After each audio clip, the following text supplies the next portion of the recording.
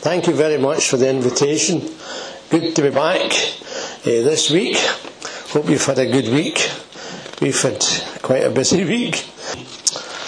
And as I said, that book, that's my best work. I spent a whole year on that. It's the second book I did. I did come from Glasgow first, and then they asked me to do a Bible commentary. Some folk have been confused by the title, Chained and Cheerful. They thought it was a book about marriage. But it's not. It's not a book about marriage. It's a book about Paul in the jail, writing out this wonderful letter. We introduced it last week. We said it was the most personal of Paul's letters.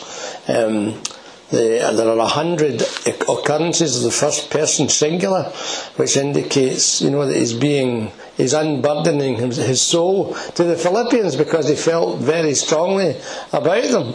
He had a great time with them.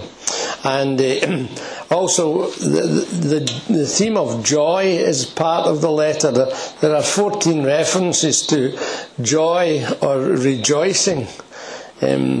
And we tried to get a definition of joy as deep-seated contentment independent of circumstances, like, how the sea can be turbulent on the surface, but underneath it can be quite calm. And that's how the Christian life is. Quite often we'll have turbulence on the surface, but it's not a temporary sense of elation or emotion or happiness. It's a deep-seated contentment that the Holy Spirit gives those of us who belong to Christ. So joy and rejoicing is a theme. The Gospel is a theme. It occurs 9 times in this short letter, and it's good. Last week I introduced Paul to you.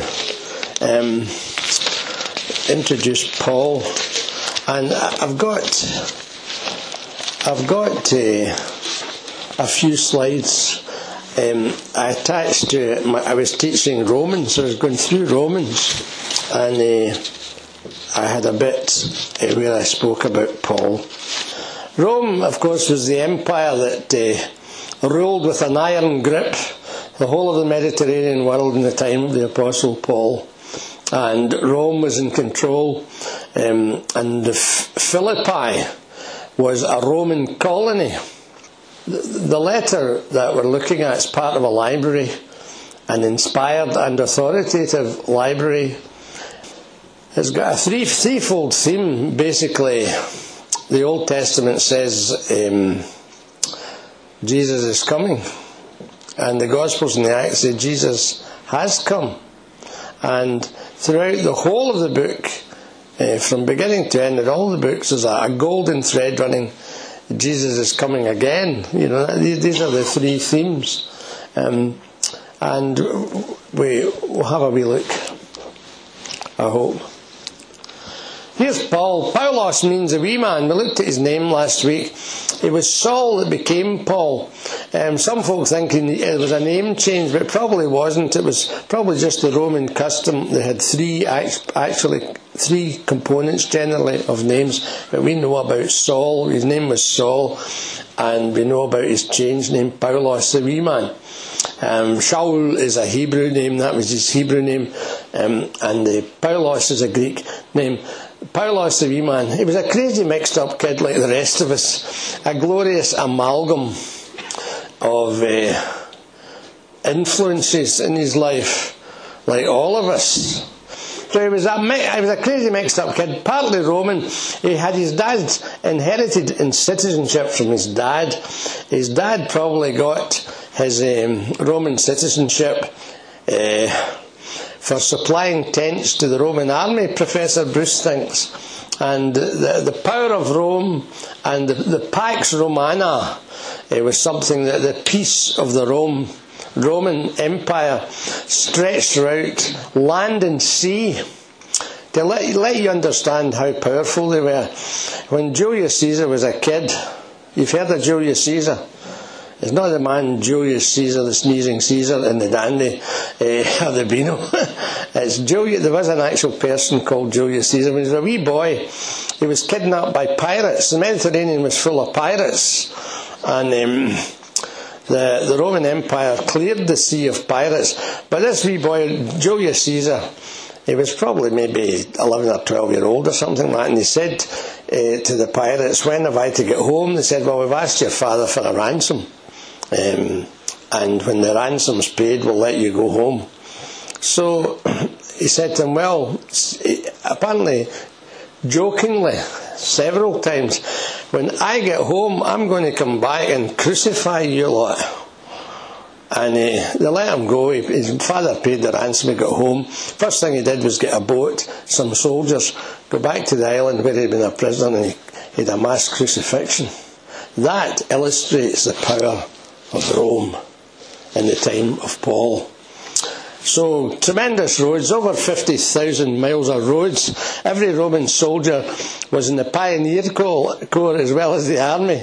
He had to dig, he had a shovel as well as a sword in his pack. And they dug and made 50,000 miles of wonderful roads. You can find them in England, you can find them all over the place. We went on holiday to Greece one year. We've only been once to Greece, and I was all excited. Said, what are you all excited about? I said, look, Via Egnatia, the Roman road was running right through the middle of Thessalonica to the present time. Roads, and to have Roman citizenship was like having an international passport. And then there was a Greek culture. I should have looked up Philippi. Can anybody see Philippi? It's up in the north. See that bit in the middle up there? Okay, it's in the middle of the northeast of Greece. Thank you very much. That's very good. The Greek culture had been spread by Alexander the Great in the 4th century, and language especially. He got them to settle in places like Philippi, marry the local girls, and set up centres of Greek culture with libraries, universities, baths, stadium, hippodrome, stadium for foot running, hippodrome for horse racing, and so on. Jew, he was a mixture of Roman, Greek and Jew. He was a Hebrew-speaking son. It tells in Philippians, a Hebrew of the Hebrews, probably the Hebrew-speaking son of true-blue Jewish parents. He wasn't an incomer, he wasn't a proselyte who'd come in later to these things. He'd be trained in the synagogue, and the synagogue was the educational centre as well as the worship centre for the Jews. And every boy was taught a trade. Because no matter how clever you were, if you were a Jew, the chances are you might have to earn your living by the sweat of your brow and the toil of your hands. So even the cleverest boys were taught a trade. And Paul was taught the trade of tent making, which tells us he was probably the eldest son, because the eldest son usually took on the father's occupation. Jesus was a carpenter, Joseph was a carpenter, right? Paul was probably the eldest child. He was sent to Jerusalem because they creamed off the cleverest boys, sent them to Jerusalem to the top rabbis to learn the way of Judaism. He became a Pharisee. He said he was a Pharisee of the Pharisees, meaning he was an outstanding Pharisee who was thoroughly acquainted with Genesis to Deuteronomy intimately, and everything every rabbi had ever said about it. His brain was like a sponge. And then he was converted to Christ, and that's the wonderful story of his life. When the Philippian church was built, I don't mean the building, I mean the people. It covered the whole of society. That here was a demon-possessed peasant girl who was the ventriloquist tool, really. She was like a dummy, and she earned money for her owners, producing oracles. She was at the bottom of the heap. And then there was the Philippian jailer. He'd be a civil servant. He came to Christ, and read all about it in Acts 16. He came to the Lord. He was probably a veteran soldier put in charge of the jail. But he was like a middle grade civil servant. And then at the top of the heap there was Lydia, the seller of dyed purple clothing. The murex purple dye was used on garments, and they were very expensive. And she was a top business lady, and it says the Lord opened her heart. A beautiful phrase. I think in cartoons all the time, I think of a flower opening to the sunlight. her heart was opened by the Lord, and they came to know Christ. I think that's all I have to say on Paul. Okay.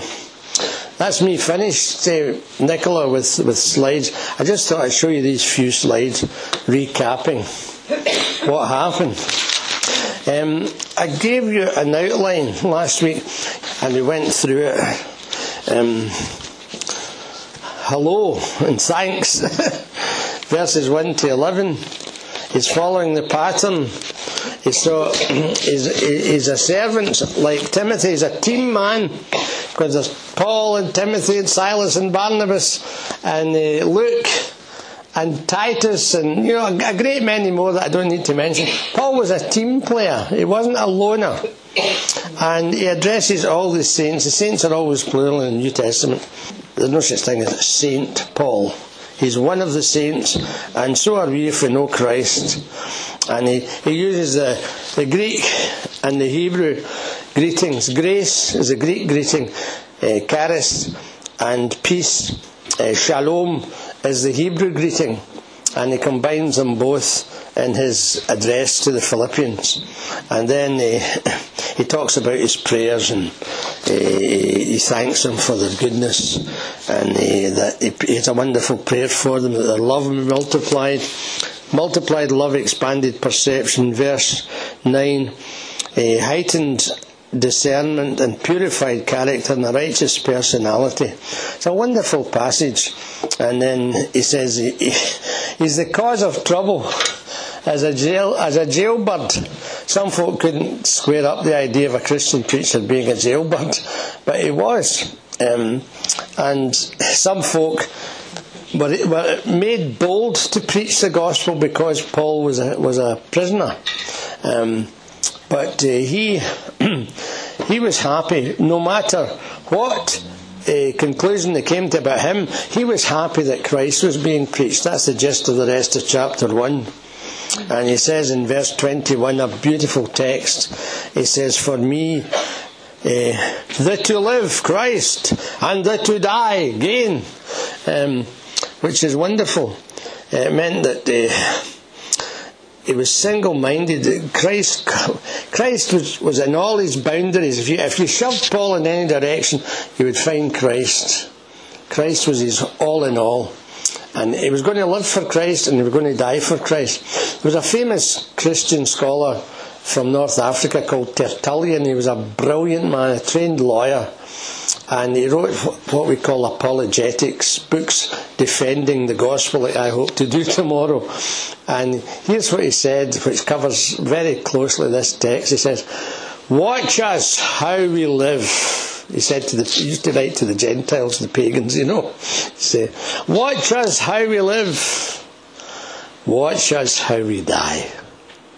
And he said, he would say, my principal said, your funerals will get you more members than anything else. Watch us how we live, watch us how we die. They died in the arena. It's historical fact that Nero, the emperor, in AD 64-65, wanted to expand Rome, but he didn't have room in the middle of Rome for his grandiose plans. He had a sort of architect's ambition like had Adolf Hitler had later on, and he needed to clear space, so he got guys to start a fire, and it burned for days beyond control, and many people died, and the rumour started up that Caesar had started the fire, and it just like school, we used to say in Smithycroft, the school motto is, it wasn't me. So it wasn't me, it was the Christians that started the fire.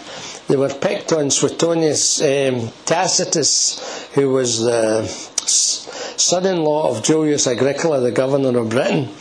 He says Christians were hated for their enormities. And I haven't time to go into that. He initiated the first systematic persecution of Christians. He had some wrapped in bandages, soaked in pitch, and put up in poles and lit up at night, like floodlighting for his gardens. And Tacitus says Nero walked among them in the guise of a charioteer. It wasn't me that set him on fire. Awful. Others of them, he had them set in the arena for the sport of the crowds, torn apart by wild starving beasts in the arena, and they were Christians. So he says, for me to live is Christ, to die is gain. Then in chapter 2 we looked at the outline here says the condescension of Christ, the call to humility. There was obviously a few problems in the church, and he knew about them. If you have any encouragement from being united with Christ, later on he's going to give them a straight rebuke, and there's a couple there called Euodias and Syntyche, and he really goes for them. Tenderness, compassion, be like-minded. Do nothing out of selfish ambition or vain conceit, but in humility consider others better than yourselves. And he says, here's the model, here's the lifestyle model, and this should be the phrase I use is mindset. I like that, mindset. This is how your mind should be set on every day, living like Christ Jesus. And then he quotes a hymn, which may be a hymn from the early church that he's making use of, or else it's maybe a hymn he wrote. My theology tutor got a PhD for his thesis on Carmen Christi, a hymn to Christ, Philippians 2, 6 to 11.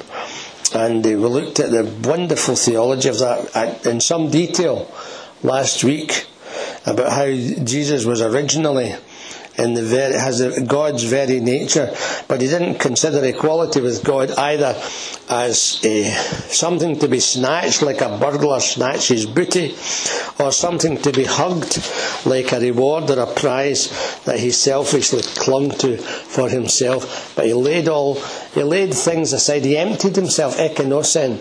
There's big arguments, and you can read in the book about what this could mean, what he could have laid aside. We looked at it briefly last week. And so these downward steps he took, he was made in human likeness, found in appearance as a man in the scheme of things, and he became obedient. He humbled himself, became obedient to death, even death on the cross. And we looked at the horrors of the cross last week. But God has exalted him, given his place. One day every knee should bow at the name of Jesus, and in heaven and on earth and under the earth, and every tongue confess. Okay, well, we finished there. I had hoped to finish chapter 2 last week, but we finished really at verse 12. I went through the summary with you. The criterion of humility, 5 to 11. And then phase 2 was the continuance of humility. Therefore, my dear friends, whenever you see therefore, ask yourself, wherefore the therefore? The therefore is always there in the light of something else that's been said earlier. And he says, in the light of this blinding pattern of humility and self-denial that was Christ's, here's how you should live. Continue to work out your salvation with fear and trembling, for it is God who works in you. Wonderful. Do everything without complaining. And it's a wonderful word in Greek. It's gongusmon. Gongusmon. It sounds like what it means. It's what we call onomatopoeic. The sound gives you some clue to the meaning. Like scubala. Later on we'll get scubala. I love scubala.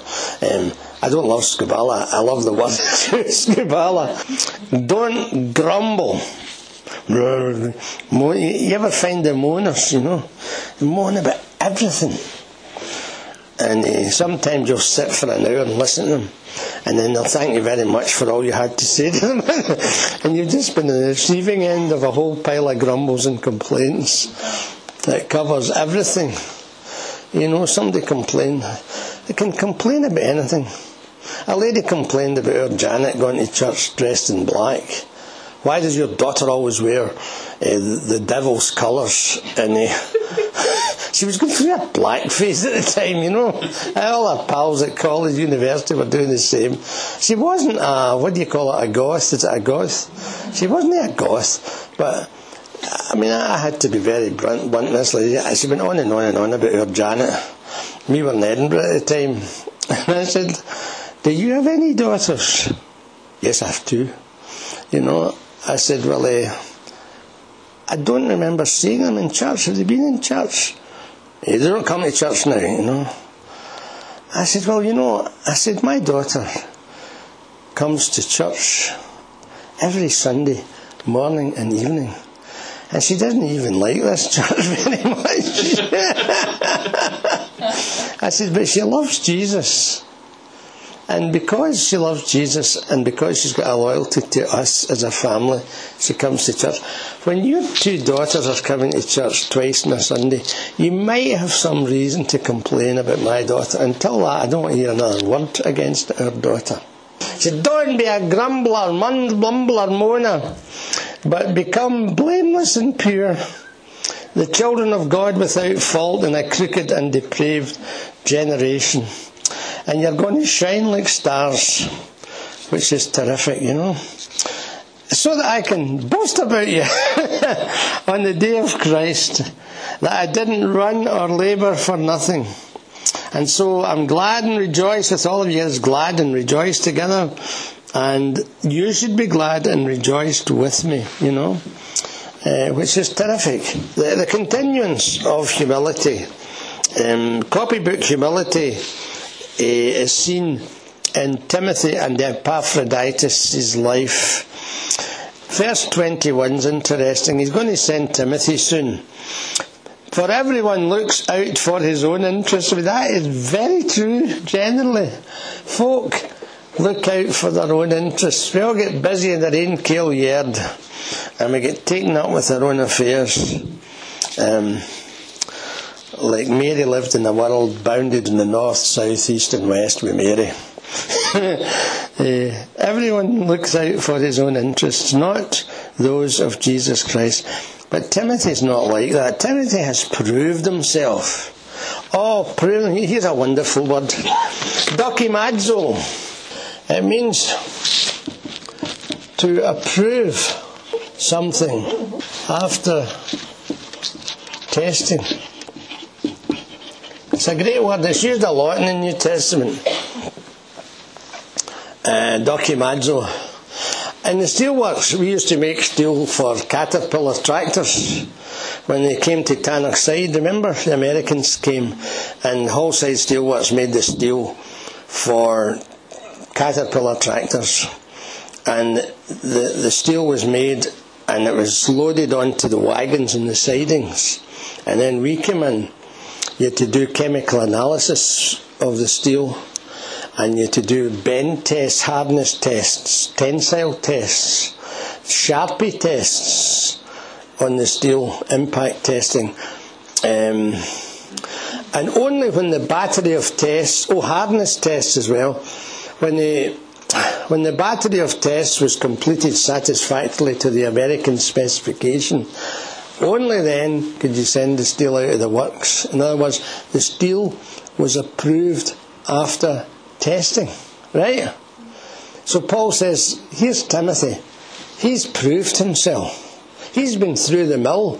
He's been tested, and he's come out on top. He's come out triumphant in Christ. So I'm glad I'm sending him to you. He's passed the test. He's got a proved character. Because as a son with his father, he's serving in the work of the gospel. And then as Epaphroditus, he piles up the descriptions. My brother, fellow worker, and fellow soldier. It was Epaphroditus that brought the gift from the Philippian church to Paul, and that's why he wrote the letter. It was a thank you letter for gift sent. And he was ill. He longs for you all. Verse 26. He's distressed because you heard he was ill. Indeed, he was ill and almost died. Don't know what was wrong with him. But God had mercy on him, and not on him only, but also on me, to spare me sorrow upon sorrow.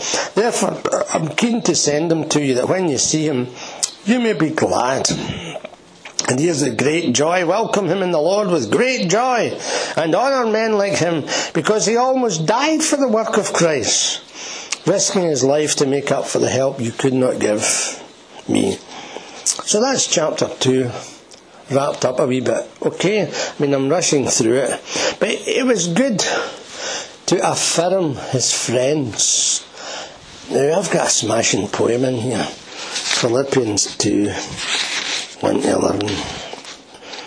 the poetic muse clasped me to her perfumed bosom and I write poetry. It's really doggerel. But here's what I wrote when I was preaching in this. I was captivated by Philippians 2, 5-11. Down but not out. Oh, how can I preach of your glory? It's on page 78, by the way. Oh, how can I preach of your glory? A glory before time began. A glory of pure incandescence before the creation of man. Oh, how can I preach of your splendour, so majestic and dazzling a king, a visage so noble and sunny, light for our darkness to bring. Oh, how can I preach of your riches, the wealth of your nature and worth, the total resources of Godhead beyond comprehension on earth. Oh, how can I preach of your pity, unselfishly leaving aside your trappings of wonder and worship, self-emptying Saviour and Guide. I'd rather be faulted for failure to fully explain your great love than to languish here, silenced by Satan, unblessed by your smile from above. Do you like that? I really enjoyed writing that. I thought, God's going to bless that poem. People are going to do it. Here's the other one. This is really good. This is in connection with affirming your friends, right? It's called Tell Him Now. More than fame and more than money is the comment kind and sunny. Is the hearty, warm approval of a friend. For it gives to life a savour, and it makes you stronger, braver, and it gives you heart and spirit to the end. If he wins your praise, bestow it. If you like him, let him know it. Let the words of true encouragement be said. Do not wait till life is over and he's underneath the clover, for he cannot read his tombstone when he's dead.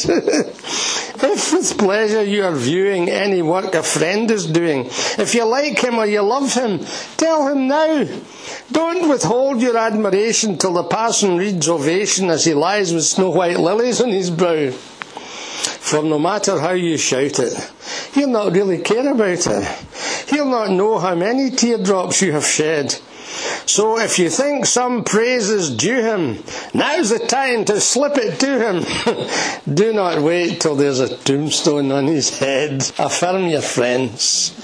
And Paul affirmed his friends in the Lord. And that moves us on to chapter 3. Finally, my brothers, well, actually, you've still got 2 chapters to go. He says, rejoice in the Lord. It is no trouble for me to write the same things. It is a safeguard for you. Watch out for those dogs, those men who do evil, those mutilators of the flesh. Well, there's 2 kind of dogs in the New Testament times. There were the pet dogs, you know, the rich people would pamper their pups and their dogs and all that, you know, and stroke them. And these were one kind of dog. The other kind of dog was the pariah dogs, the filthy scavengers of the streets. And he says, watch out for the dogs. And these were the people, he calls the Jews that. The Jews were practicing circumcision and relying on that to get folk into God's pleasure and presence. It is we who are the circumcision, we who worship by the Spirit of God, who glory in Christ Jesus. See, the problem with the dogs, are 3 things about these dogs. One, they're unpredictable. You never know what a dog's going to do. The second thing about them is unpredictable, indiscriminate. They don't mind who they bite, really.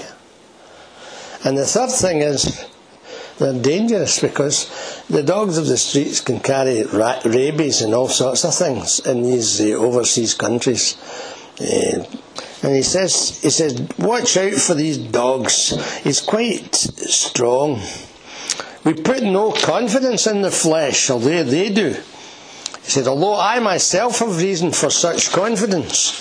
So in chapter 3, in the outline, he's moved on. And he says, beware. Phase 1, beware. Phase 2, assess and anticipate. Well, he says, if anyone else thinks he has reason to put confidence in the flesh, I have more. And it's not like him to be boasting. He says, but I was circumcised on the 8th day. In other words, I'm not a late incomer, a Johnny-come-lately Jew. I was born a Jew, of the people of Israel, the people of God, since the time of Abraham, of the tribe of Benjamin. Benjamin was the pet son of Jacob. You know, he had 12 sons, and Benjamin means son of the right hand, and he was the pet son. And little Benjamin was the favourite, was in many ways the favourite tribe, as well as Benjamin being the favourite son. So he belongs to the people of Israel, to the tribe of Benjamin, a Hebrew of Hebrews. And one of the things was that the Hebrews, the Jews, very often lost their Hebrew when they were scattered. When the exile took place, they went to Egypt. A lot of them forgot their Hebrew. And that's why it's a wee bit dangerous for me, because my Hebrew's going rusty. I haven't been teaching it. The best way to learn is to teach. And I haven't been teaching it. It's going rusty. And it went rusty, and they had to produce a Greek Old Testament based in Alexandria in Egypt. For the huge colony of Jews in Egypt, they produced the Septuagint, which was the Greek Old Testament, because the Jews were forgetting their language. But Paul wasn't forgetting his Hebrew language. He was a Hebrew of the Hebrews. And he hadn't forgotten his Hebrew, because in his arguments he sometimes uses the Hebrew Old Testament, he sometimes uses the Greek Old Testament, he sometimes mingles the two where it suits his argument. So he knew his scriptures inside out and upside down. In regard to the law, a Pharisee,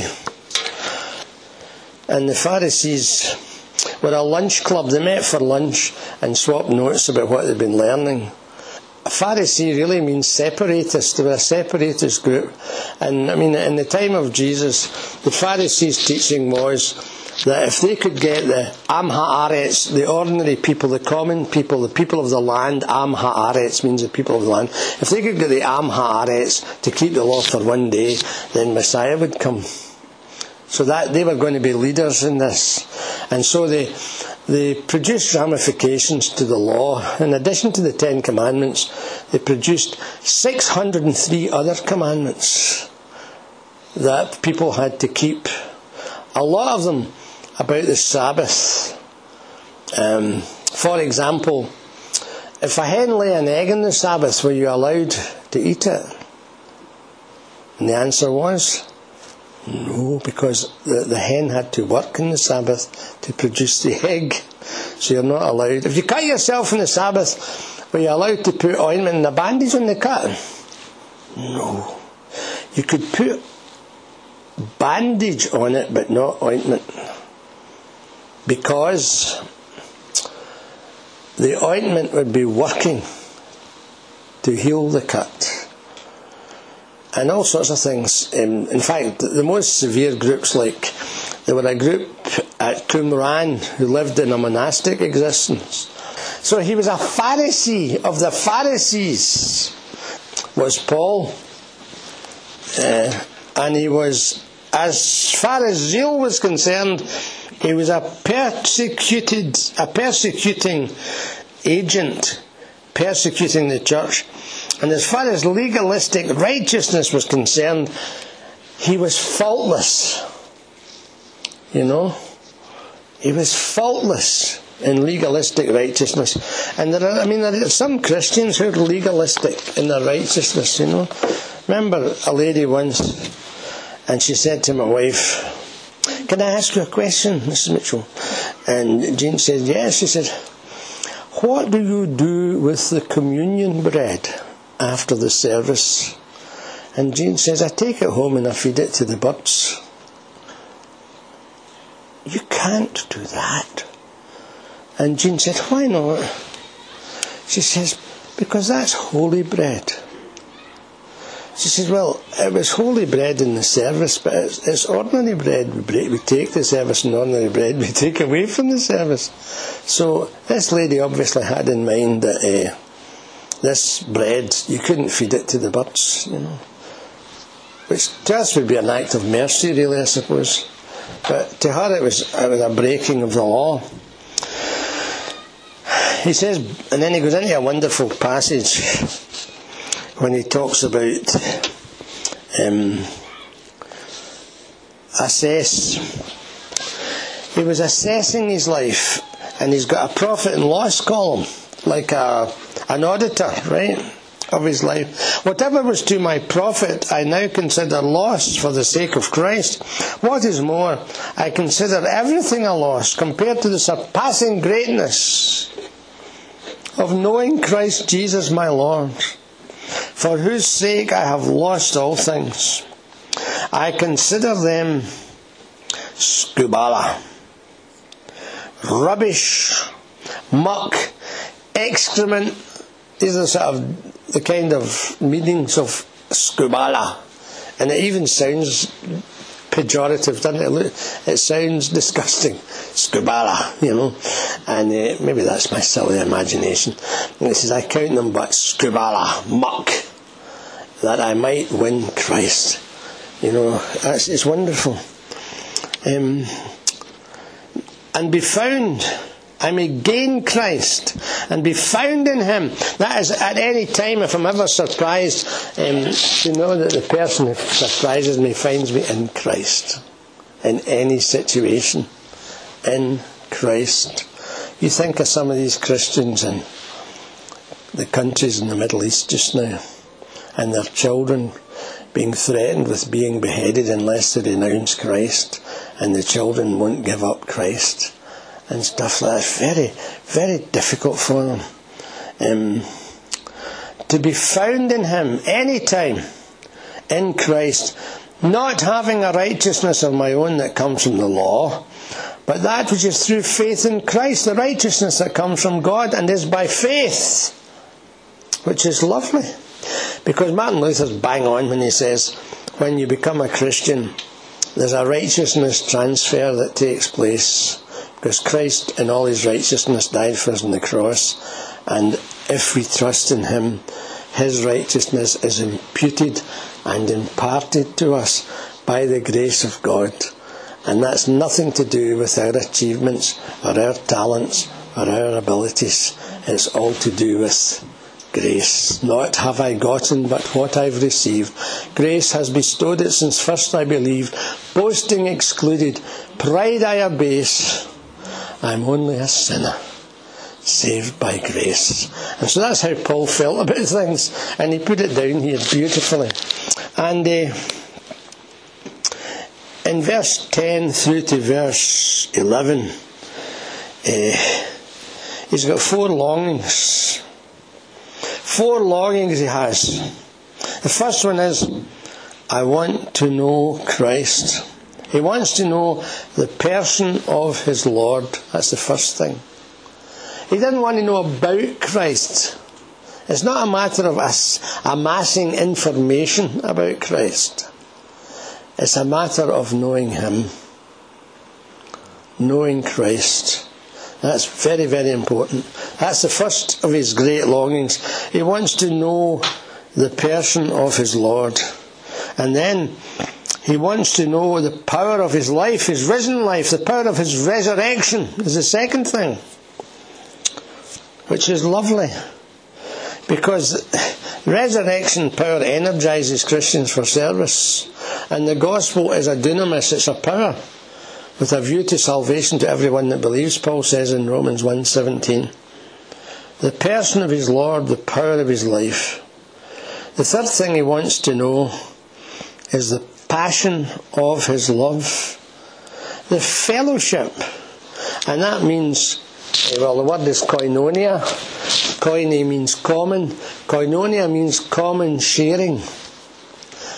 I want to know the fellowship of his suffering. I want to be able to have common sharing with him in his suffering. To think that to meditate on all that he went through for me and for other folk. I want to know the fellowship of his suffering. And then I want to know the person of his Lord, the power of his life, the passion of his love. and the partnership of his loss, becoming like him in his death. It actually means, the verb means to share the shape. To share the shape of him in his death. And of course I think in cartoons all the time, you know this by now. But I think of a pattern maker. The pattern maker skill's dead nowadays. But in the olden days, back in the 60s and the 50s and all that, right back, they used to have a skill in engineering works and foundries called pattern making. We had two of the best pattern makers in Glasgow were in the Lamb Hill Band, Norman White and Jack Armstrong. And the pattern maker they would get a drawing, and they would make a wooden pattern of what was in the drawing, a solid object, which would replicate what they wanted in the finished product. The finished product would have to have the shape in cast iron, or lead, or steel, that the pattern maker made. They used to make a pattern and they would embed it in the sand, and the sand would take the shape of the pattern. And when you poured the hot metal in, the hot metal adopted the shape of the pattern. I think Paul is saying here, he wants Jesus to be the pattern. He wants the sufferings of Jesus and his death to be the pattern that he falls into. He shares the shape of Christ's sufferings and death. In other words, he becomes intimately identified with them. And because of that, as a consequence of that, he experiences his resurrection too, as well as his death. And he's risen in Christ. I hope that's an explanation that satisfies you. But that takes us down to verse 17 of chapter 3. It says, assess and anticipate. It says, I've not got there yet. He says, not that I have already obtained all this, or already been made perfect, but I press on, I'm on the way. I'm still climbing. He says, I haven't got there yet. I press on to take hold of that for which Christ took hold of me. And that's a lovely juxtaposition of terms. In fact, it's the motto of Spurgeon's College in London. Teneo et tenor. I hold and I am held. And Paul says, I've been taken hold of by Christ, and I want to take hold of that for which Christ Jesus took hold of me. He said, I don't consider yet to have taken hold of it, but, and the English version says, but one thing I do. One thing I do.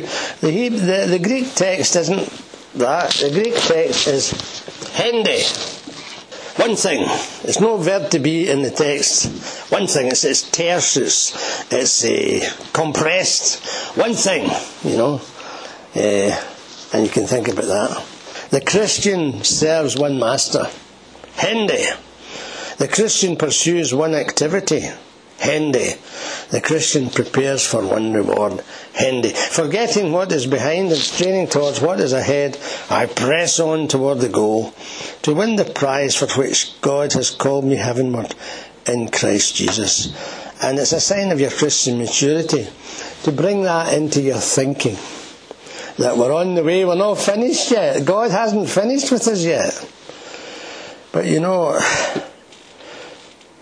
there's old John Newton. He says, I am not what I should be. I am not what I could be. I am not what I will be.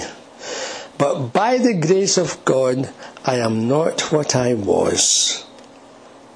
Isn't that a wonderful thing he said? By the grace of God, I am not what I was, but I'm on the way. I'm on the way. Mallory and Irvine, 1924, going up Everest, disappeared into the mist, you know. And the report was, when last seen, they were still climbing. You know, they were in Everest. They got lost, but the Christian doesn't get lost. The Christian gets to heaven by the goodness and grace of God. So I press on.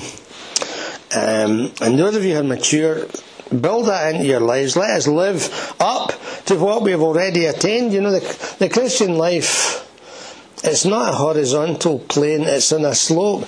And every day we're either nearer God or slipping back further away from God. And we should be nearer to God every day. He says, if you think differently, he says, that too God will make clear to you. Only let us live up to what we've already attained. The old Oliver Cromwell, he put in a letter once, I beseech you in the bowels of Christ, we wouldn't write these things nowadays, I beseech you in the bowels of Christ to consider whether you may be wrong in this matter. And sometimes we're wrong, but by the grace of God we're not what we were. So there you are, he says, get up there. Join with others in following my example, brothers. Take note of those who live according to the pattern we gave you. A man is known by his friends, And I've told you before, many live as enemies. And he is very sad about it. Their destiny is destruction, their God is their stomach, and their glory is their shame, and their mind is on earthly things. They're like the man in Bunyan's Pilgrim's Progress. You know, in the House of the Interpreter, one of the pictures was a man with a muck rake, raking in the muck. And he's looking for diamonds, jewels. And he doesn't realise that above his head there's an angel with a crown poised, ready to put it on his head. But he never looks up. You know, look up. Look up. When the outlook is grim, try the uplook. The slogan used to be. So there you are. So that's chapter 3, you see. We're getting on to that. And he says, our citizenship, their mind is on earthly things, but our citizenship is in heaven. Now, citizenship was very important to the people of Philippi, because Philippi was a Roman colony. And there was a lot of granted citizenship going about, and they reckoned anybody living in Philippi was like somebody that had been transplanted from Italy. They had special privileges. They had special magistrates, for example, at Philippi that weren't anywhere else. And he says our citizenship, our real citizenship, is in heaven. So there you are.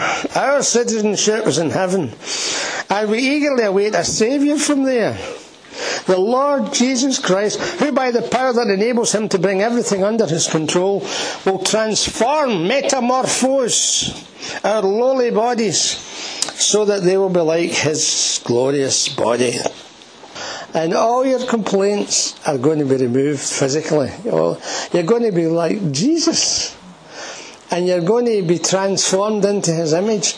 And you're going to be equipped for praise for all eternity. Can you sing? No problem. You get to heaven, you'll be able to sing. And we'll sing the praises of the Lamb forever in heaven. Do you believe that? I believe that. I think it's going to be great to join the heavenly choir in a festival. So I think I'll stop there, and we'll some other time come back and do chapter 4. Yeah? Come on, we'll pray.